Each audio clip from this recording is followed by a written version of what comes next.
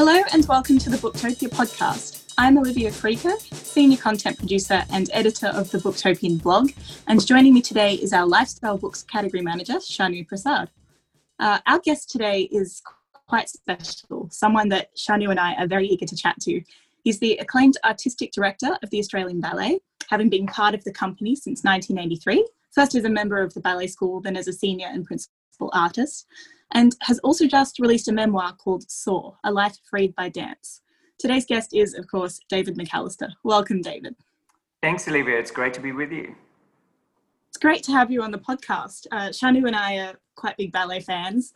We've both read and loved Soar. It's a wonderful read. It's available now.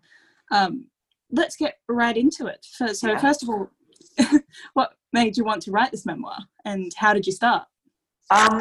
Look, I've got to say it was something that sort of came via the publisher, Thames and Hudson. They sort of contacted me to say whether I was interested in doing a memoir. And I didn't really think my life was that interesting, actually. And so they did a bit of sort of talking to me about it. And look, in short term, they sort of appealed to my vanity in a way. But I did say at the time, look, I just don't think I've got time, with everything that was ramping up towards my departure from the Australian Ballet. And so that's when they introduced me to the idea of working with Amanda Dunn to actually do the book. Mm. And that all of a sudden made it much more possible. And I knew Amanda as an amazing writer, journalist through The Age. And she'd written a lot about dance, so I knew she knew the subject. And then we met and we started talking, and it just sort of all fell into place from there. And then from then on, it was really a different experience to what I thought it was going to be. I felt it was almost like going through therapy because, you delve back into parts of your life that you had sort of just locked away, or not locked away, but, just put away. And,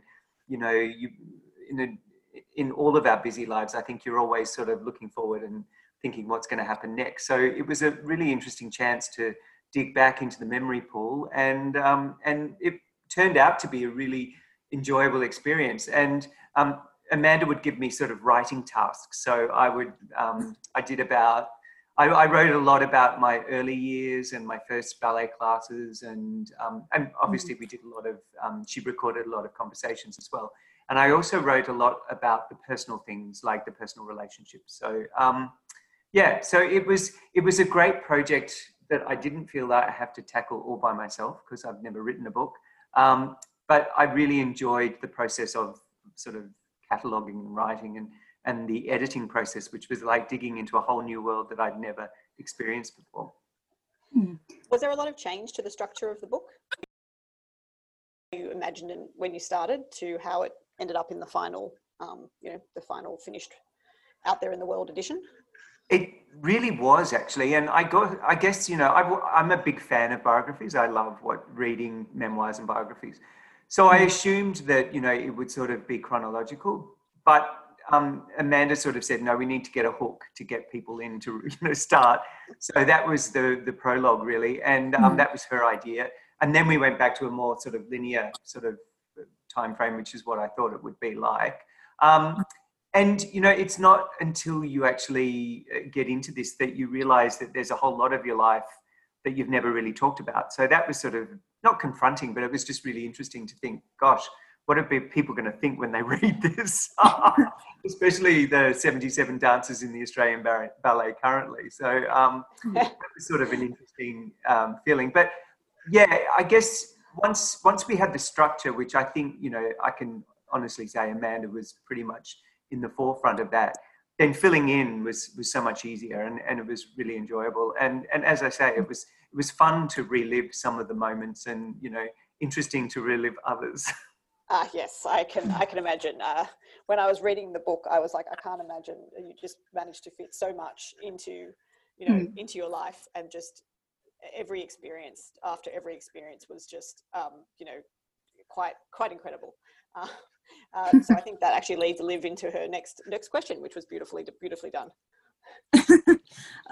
I was wondering, David, your career with the Australian Ballet has obviously spanned over 30 years, incorporating like dance, choreography, artistic direction. How did you find the creative process of writing compared to that of dance? It was a really different experience, and I guess while I was dancing, I never really did any sort of text-based writing or even, working on a computer, because pretty much as a dancer, your whole life is spent in a studio looking yourself in the mirror and perfecting, movement. So to actually switch over into that sort of other side of the brain, I guess I'd had a bit of experience with writing because I write all of my program forwards and, boring, well, I shouldn't say boring, but, important sort of document stuff like board papers and stuff. So I had done a little bit of that, but to writing in a more creative way, I guess, not that I was making it up, but, in that sort of way that people are going to read for enjoyment was a different style, I think. And so I guess I tried to write when I was doing the bits that I was writing as if I was just talking. And look, I've got to say, English was, I loved English at school and I loved creative writing and doing all that sort of stuff. But growing up, I was a bit of a remedial reader. And so I think I came to the writing through a different sort of path. And I felt very confident that knowing that Amanda was such a beautiful writer that, anything that I was going to add would be sort of updated and beautified and made. I tend to do this thing where I write backwards, and my EA tells me all the time, I put too many ideas into a sentence and I tend to flip it around the wrong way. So she's always editing me as I go. So the editing process wasn't that unusual. I think you've had some experience with that. Yeah. What I do love about it is that it's immediately obvious that you have this real appreciation for beauty and wonder, like right down to the small details. And it's obvious, like you begin the book from your childhood in Perth, and like you talk about dressing up as a child, the oil of Ulan that your mother used, the wallpaper in your Melbourne flat, that kind of thing, which is just wonderful to read and kind of experience the world of, a creative child through your eyes. It must have been an incredible relief to you that your parents let you foster that and let you pursue your dreams of dance. Yeah. Look, I don't think they had any option because I was gonna do it no matter what. And I think there were times where they would both look at each other, looking at me going, what the hell is this child? I was always lost in this sense of creativity and make-believe, and it was when I was happiest. And I talk about when I go to school, how it was such a shock to leave that behind and into, a much more regimented world. And I guess that's what I loved about going to ballet classes, was that I stepped back into that world of, imagination, but through the lens of a very rigorous sort of training regime, which completely obsessed me. So I sort of found my way of learning and becoming more regimented through the escape into the ballet studio, which sounds a bit weird, but and it's so funny because when we were talking with Amanda and myself, she kept asking me, what was it like? How did you feel? What were the things you remember from that time?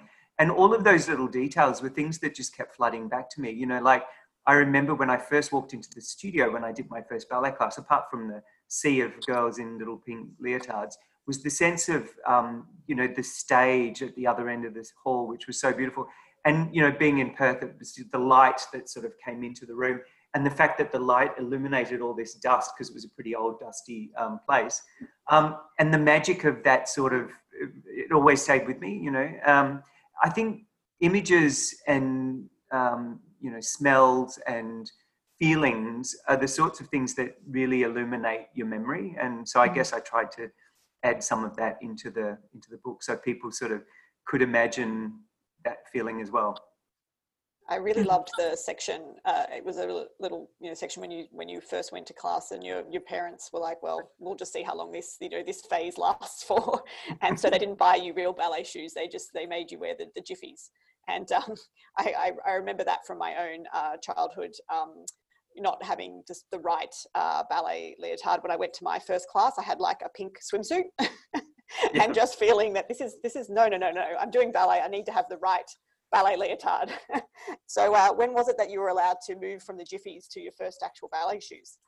Look, I think it was about a month in. I I certainly wore the Jiffies for quite a number of weeks, but when it was looking a bit more sort of like we were in for the long haul, I got my beautiful new, I think they were Paul Wright ballet shoes, and they were made out of that beautiful soft kid leather, but and they were really tiny. I kept them for a while and then I threw them out because it was like they were, had holes in them and stuff.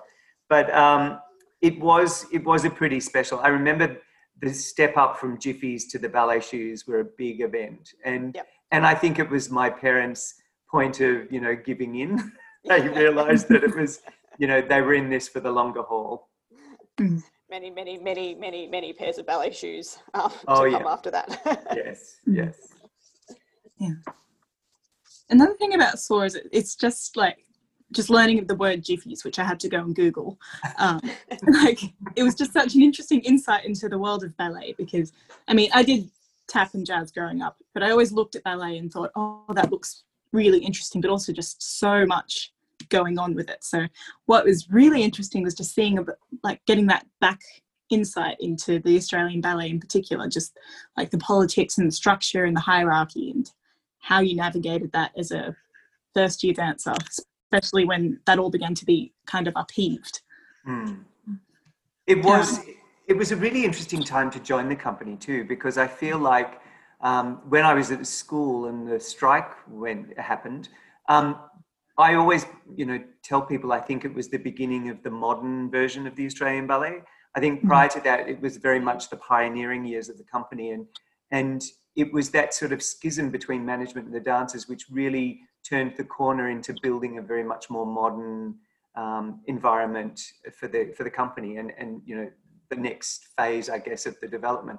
And so I was really lucky to have been there at that time and to see the changes, from when I joined, where, it was very hierarchical and, you knew your place and you didn't sort of step out of your place.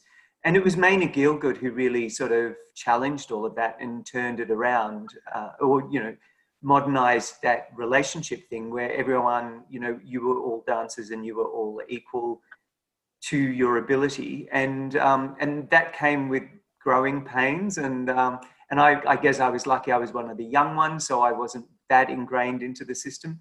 It meant because she really pushed young dancers that we got a lot of opportunities, and I think we were seen as threatening to some of the older dancers.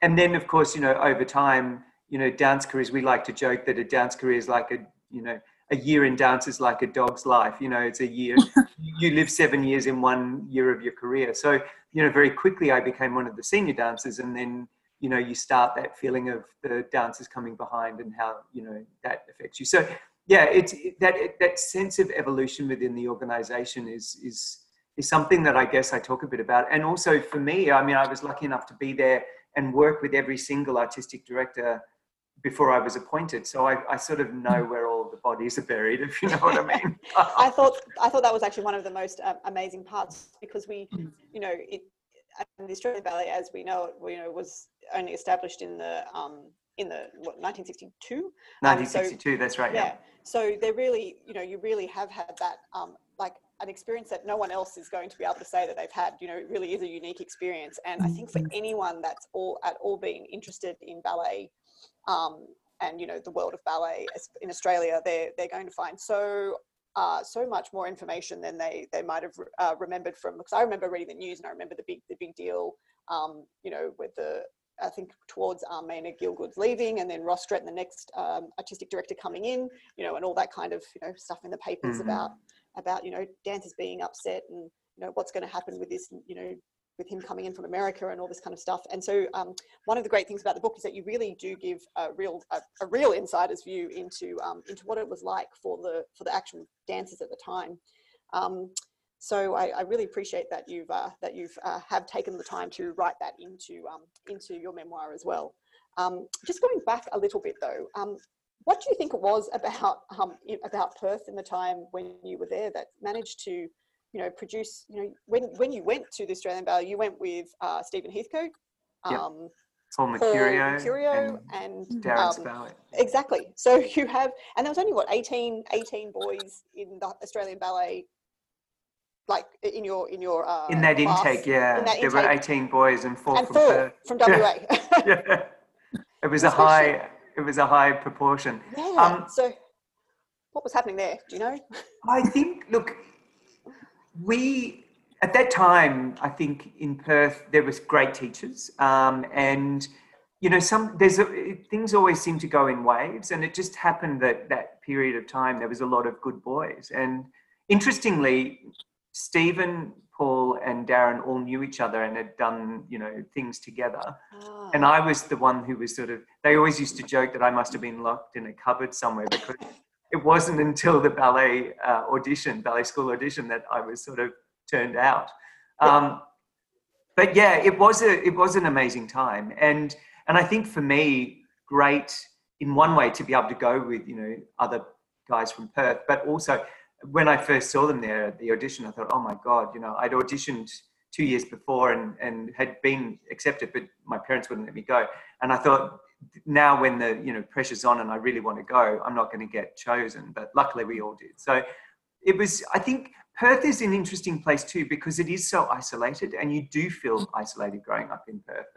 And so I remember reading a thing about Rudolf Nureyev, where he said, you know, he was in Ufa and it was in the middle of nowhere in Siberia, and he thought if he just worked really hard, eventually someone would find him. And that's pretty much how I felt in Perth. So it was a place that I think, you know, you could just get lost in your own world. So I was very excited when I did actually get to audition for the ballet school both times, and know that there were other guys there and that we were all sort of heading over together.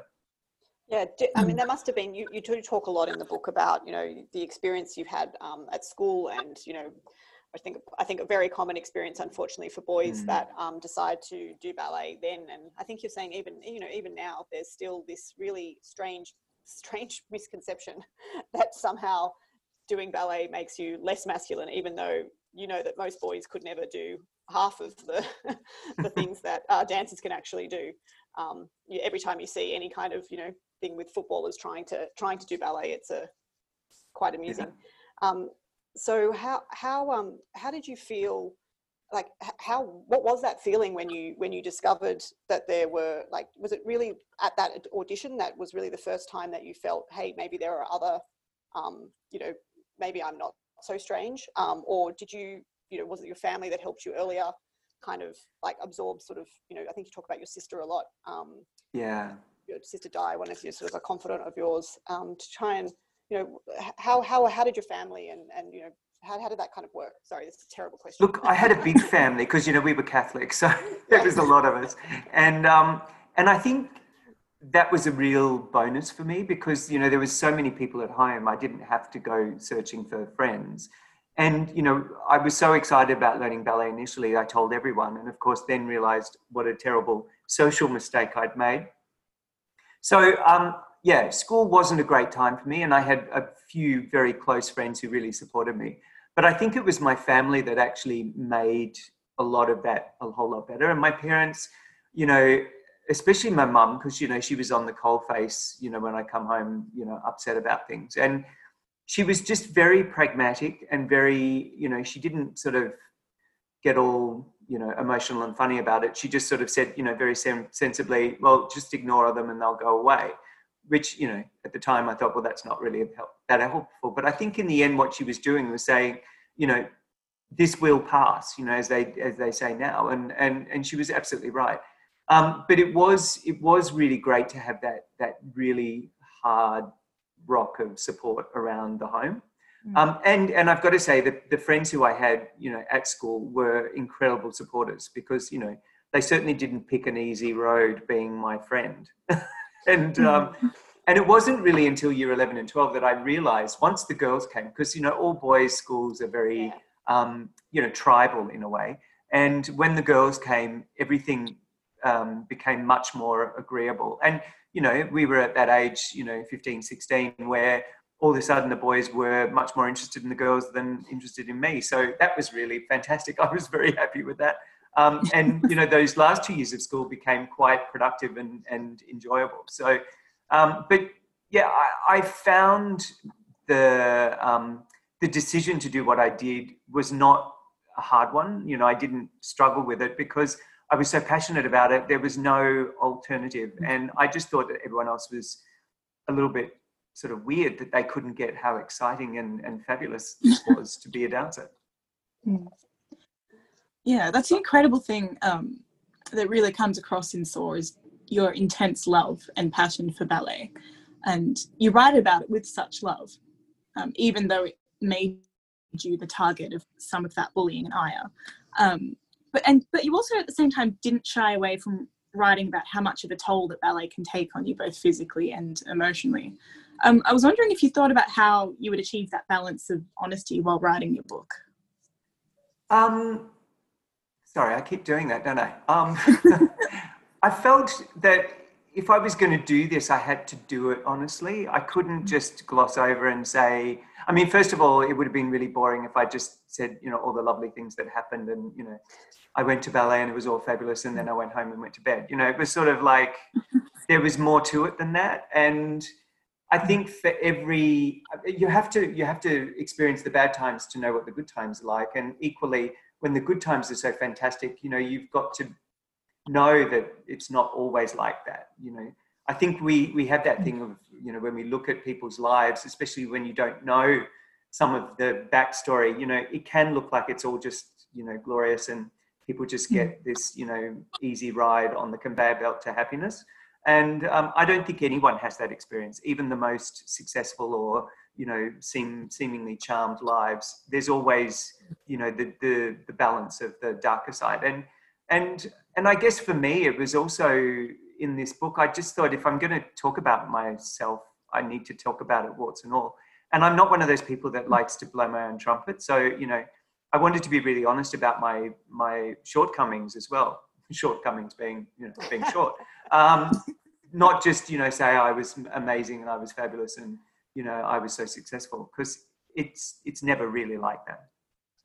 And it's also interesting to think about that in terms of how much ballet culture itself has changed, particularly in terms of the pressures that would be placed on dancers to look a certain way, you know, to not be short, to not have, you know, big noses or whatever.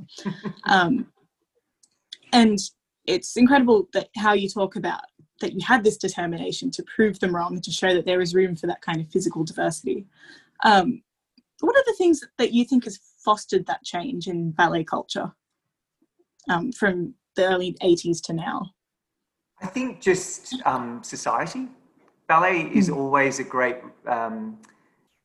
greatly influenced and is a sort of in some ways a mirror up to society. And so, you know, in the 80s, if you look in, you know, the fashion world or just generally, you know, it was all about Jane Fonda doing keep fit videos and everyone being thin, you know, it was, and there wasn't that lens, I guess, of wellness and health that I think we've come to more recently. So it was just all very external. It was about how you looked, how thin you were, how tall you were, how talented you were. But the talent sort of came after the visual. And look, ballet is a very aesthetic art form. I mean, you know, let's face it, it's, you know, it does have quite a rigorous, you know, aesthetic and what you need to fit into. And it's not even just, you know, the way you look, it's also what you physically can do. You know, you need to be externally rotated. You need to have very good, flexible, you know, feet and joints. And so, I mean, there's a whole lot of rigors that you have to jump through to just be a ballet dancer. But I think what's happened more recently is that as society has accepted more change and more diversity, so has ballet. And, you know, when I joined the company, everyone was Anglo-Celtic. I mean, there was no, and if you weren't, you looked Anglo-Celtic. Like, you know, you may have a background, you know, a Greek or Italian, but, you know, you had that European sort of look. And the first dancer that I remember being in the company who was non-European, the word was, I mean, she came from a, you know, Singaporean background, and, you know, it was sort of said to her face, oh, well, you don't look too Asian, you know, and that to me was horrifying, even at that time. But now, you know, people who come and see the ballet sometimes say to me, oh, the company's very, you know, multicultural. And I sort of go, are they? I don't even notice. It's sort of like, you know, we have we have dancers who are from China, Japan. We have, I mean, the bulk of the company are Australian residents, but, you know, they have Malay Chinese, they have Filipino, they have, you know, Vietnamese, all sorts of different, you know, ethnic mixes, which is what Australia is. And it's so weird because I just don't even notice that the company looks, you know, different ethnically or, and look, physically I do notice because I do go and see other companies and I realize, oh, you know, our guys are very healthy looking and they look fit and, you know, the women look like women and the men look like men. Not in a, you know, in a sort of stereotypical way, but like, you know, they all have strong, you know, fit looking bodies. But there's still that, you know, aesthetic of line and, you know, an appealing sort of ability to make, you know, lovely shapes, but they don't all look like they need to go home and have a good meal, which is something that I think is really important because, you know, to do what you need to do to be a ballet dancer, you have to be able to have the muscles in your body to actually achieve it. And that's what I guess we were all trying not to do back in the 80s. Yeah, it's actually amazing. Some of the stories you tell in the book, I think one of the ones that I was like, oh my goodness, how times have changed has got to be about the smoking and just smoking like during or just after rehearsals or having like a little like a, I can't remember what they're called now. I just don't know. Ashtray, that's the one. Yeah, just there for the dancers, just to, you know, put their cigarettes into, and just the thought of that now is just, it's absolutely amazing how much has changed in you know 30, 40 years in thinking. And I think you talk about, right, that when you were, you know, a younger dancer, that it was about performing all the time and performing through your injuries. None of this kind of you know sports science that we have now that explains that if you take 2 days off now, you might actually be, you know, fine. Whereas if you don't take those 2 days off now, you might end up with, you know, a 3 month recovery time or something. Yeah. So I think that just some of those stories were just unbelievable. And what you guys danced through was like, wow. Well, I think also we just didn't have the knowledge that we do now. And, you know, I mean, sadly, there are still places around the world where they have a similar sort of, you know, approach, but just because that's the way it always was. And, you know, I think you have to break that chain, you know, to be able to go, okay, well, that's the way it was when we were doing it, but now there's a better way. And interestingly, you know, our medical artistic health team are recognized around the world as, you know, groundbreaking and world's best practice. And it really is just because we've gone, there's a better way of doing this. And, you know, it's a bit like, you know, when we talk about climate change, listen to the scientists, you know, the scientists know best. And that's what we've sort of done. And now, interestingly, people talk about the Australian approach as opposed to being, you know, this is the medical best practice approach. So, so we're really proud of that. I was going to say, yeah, that's definitely something to be proud of. I mean, that's why David Hallberg, who is actually taking over after you, that's why he came to Australia, right, when he injured himself, was so that he could go through the program here. Yeah, he had a very nasty injury that then he had a surgery for that then was, you know, pretty tricky. And yeah, he basically came to us with a one-way ticket and said, you know, not you're my last hope, but, you know, if anyone's going to fix this, you are. And he not submitted, that's a terrible, you know, he completely got on board with the process, and it took him 15 months. I mean, I think a lot longer than he ever thought it was going to, but, you know, he got back to full dancing and I think in the process got to understand the company and the environment, and, you know, thankfully it's led to his appointment as my successor, which is brilliant. There you go, from David to David. Yes. Speaking of the artistic, being the artistic director, how you came to be the artistic director of the Australian Ballet. Now that is a story of very much interest in the book. Do you want to just tell us, not give too much away, because, you know, everyone wants to read the book, but just tell us a little bit about what that time in your life was like. Yeah, it was around the time that I was about 36. I think I just turned 36, and I was thinking, you know, there's going to be life. You know, I have to think about life after dance. Not that I wanted to, but it was something that I had to think about. And so I started doing an arts administration course through Deakin University off campus. And it was through doing that, and then Ross Stretton announcing that he was leaving the company, it sort of led me towards this idea of, oh, maybe, maybe that's something that I'd be involved in. And it was mentioned and in the press. And I guess I'd had a bit of a plan, a long-term plan that, I thought eventually one day I'd like to do that. And so I guess the stars aligned, and I applied really just to be, seen, for me to go through a process like that, just as for experience, because I'd never auditioned for a job. And I think I say in the book, a 2-minute Dong Q variation wasn't going to cut it. I was just imagining that. Can you imagine?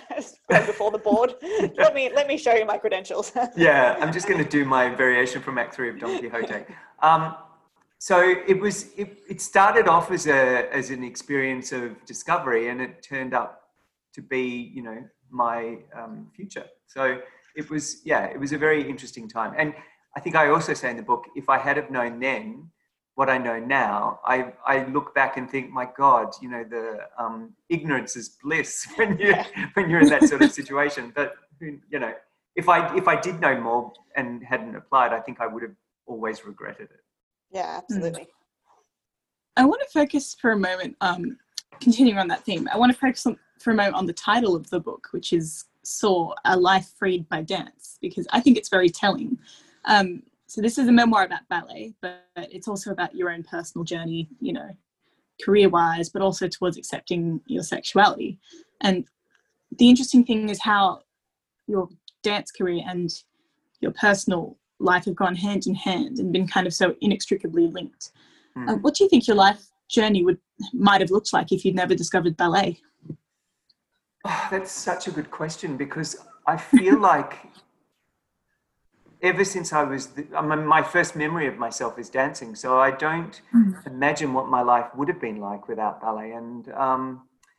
And I think it's so sort of crafted, I guess, in the way the person I was, all of the, crazy things as well as the good things. So I sort of can't imagine. I think I probably would have been very frustrated. I think I would have always been searching for that thing that I could never find, because pretty much as soon as I found dance, it just made everything else make sense. So obviously with my grappling with my sexuality, that was a part of it. But I think that was also linked with dance. I mean, for me, princes always have swans or princesses, and that was sort of what I thought. And my, growing up in a Catholic family in a fairly religious sort of environment, I thought that was, just going to be what happened. But it was when I realized that I was drawn to, to Kelvin, which, happens in the prologue, that it sort of really set me on a bit of not a path of discovery, because I don't think I actually really discovered a lot about myself until I was much older. But then, later in my life, having relationships with wonderful women who, really validated that that my belief that, that sort of normal life was what I wanted, to the point where I thought that that's where I was heading. And then, eventually just went, I think there's a problem here. Houston, we have a problem. But I didn't really admit all of that to myself until, I was in my 40s. So, I mean, a bit of a slow learner when it comes to personal life. I think I invested so much time in my career, I was just putting everything else on hold. You've also written a lot of your vulnerability and insecurity into this book, and about never quite feeling cool enough or comfortable in yourself. Like, obviously you're a comfortable dancer, but what's beautiful is that this is a hopeful story, a hopeful book, one in which you do triumph and you do get your rom-com moments. We're running kind of short on time, so I just wanted to ask, what do you think you would say to your younger self just starting out in the Australian Ballet School? I think I would have said, don't always have your eye so far on the future. Enjoy the moment, because I think that's the thing I've learned through my life. Don't be so worried about what everyone else thinks about you. Don't be so worried about where you're heading. Just spend a few moments every so often just enjoying the moment and being, where you are. And probably, I would have taken a few more personal risks as a younger person. Not risk, but, you know, I think I probably should have explored my sexuality earlier. But look, having said all of that, I wouldn't change anything. I've really had a fantastic time, and I've learnt a lot, and I've experienced, you know, well beyond anything that I ever thought I would in my life. So, I mean, and this book is part of it. I've got to say, I never would have thought in a million years I would have written a memoir, even a couple of years ago. So it's all been a rich and wonderful experience. And, you know, the title Soar sort of made me laugh a little bit at first, because, you know, we jumped around with a whole lot of things. And I actually said we could also call it Soar, S-O-R-E. But I'm really happy with, you know, the way that it's come out. And I do think it's, you know, it's genuinely reflects my experience, I guess. Fantastic. Yeah. Can we ask one last question? Because I always make the recordings go longer, because we never want to stop talking, because there's so much more that we can talk about. I don't know, no one can, because, you know, this is just audio, but I literally went through the entire book. And, oh my God. Stickered everything that I thought was, I was like, oh, I've got to ask about this. So, you know, if you've got another 4 hours, no, kidding. But my last question is, could you just give us a little something, a dancing anecdote from the book, some part of your career in that was just something that was just really memorable for you, that you really are excited to tell everyone about through the book? Sure. Gosh. I know it's hard because there's so many. I think you met like every single person in the ballet world.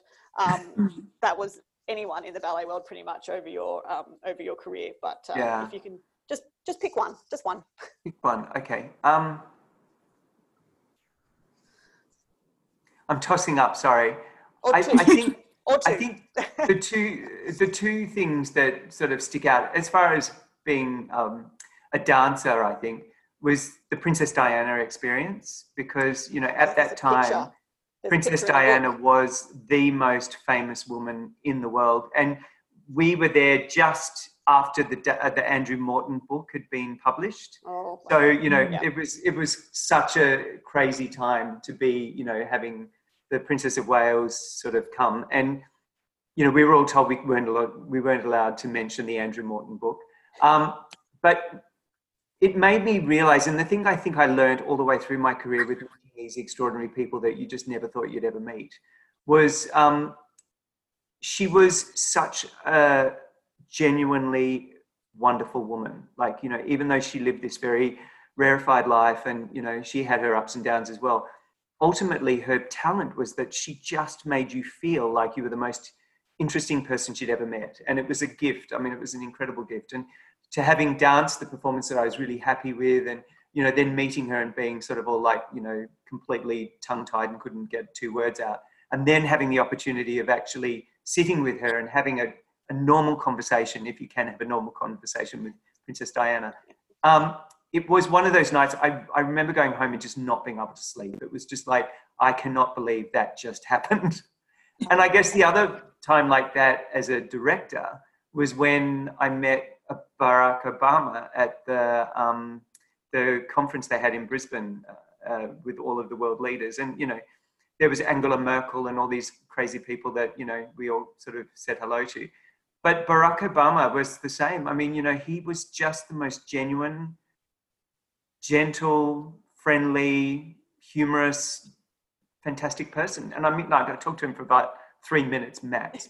But you know, it just makes me, it always reminded me, no matter how famous or important people are, they're still just another human being. And that's always the most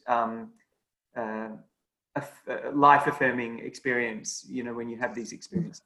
And, you know, I suppose they're 2 of those moments that you just think, wow, that little daggy boy from Perth who, you know, no one liked at school, bingo. Who would have thought? Yeah. It's just the most incredible story. Oh, sorry, Shani. Oh, no, I know. It's just the most incredible story. And I know we need to wrap up, but I've just got, one really last question this time, which is, what would you like people to remember about you and your time in the Australian Ballet? What would you like your legacy to be? Well, that's a good question. I'll allow it. Well, it's interesting when you talk about legacy, because all the way through my directorship, I always found that such a difficult thing. And I remember having a conversation with Richard Evans about it. And he said, you've got to think now, early on, this was my second year in the job, what your legacy will be. And so now I'm at the end of it. It's sort of interesting to look back. But I think what I hope people remember from my time at the ballet company is that it was an environment where people felt they could flourish. It was a place that was creative, dynamic, and but also supportive and nourishing. And often ballet companies can be seen as pits of intrigue and also competition, and there's always that in our company as well. But I think within that competition, there's still also a really great respect for each other and for the art form and for the the work that we do. And the work always fluctuates. I mean, not every performance is brilliant, not every ballet you commission works, but the fact that there was an environment that people could create and could perform at their very best and evolve in a very supportive environment. I think that's what I would like people to think of my time at the ballet. And and ultimately I wanted to make sure that I left the company in a strong and hopefully better position than I took it on. And apart from COVID, which has sort of given us a bit of a kick in the shins, I think it is. Yeah. Well, I think that's all we have time for today. Thank you so much for taking the time to chat with us, David. It was a great pleasure. Thank you. Thank you. It was a great pleasure for us. And for everyone listening at home, you can order your copy of Soar, A Life Breathed by Dance from booktopia.com.au. Thank you so much for listening.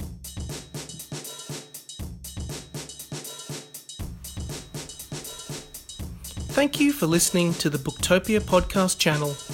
Don't forget, you can subscribe to us on SoundCloud and iTunes for free and get access to hundreds of author discussions, book analysis pieces, and more.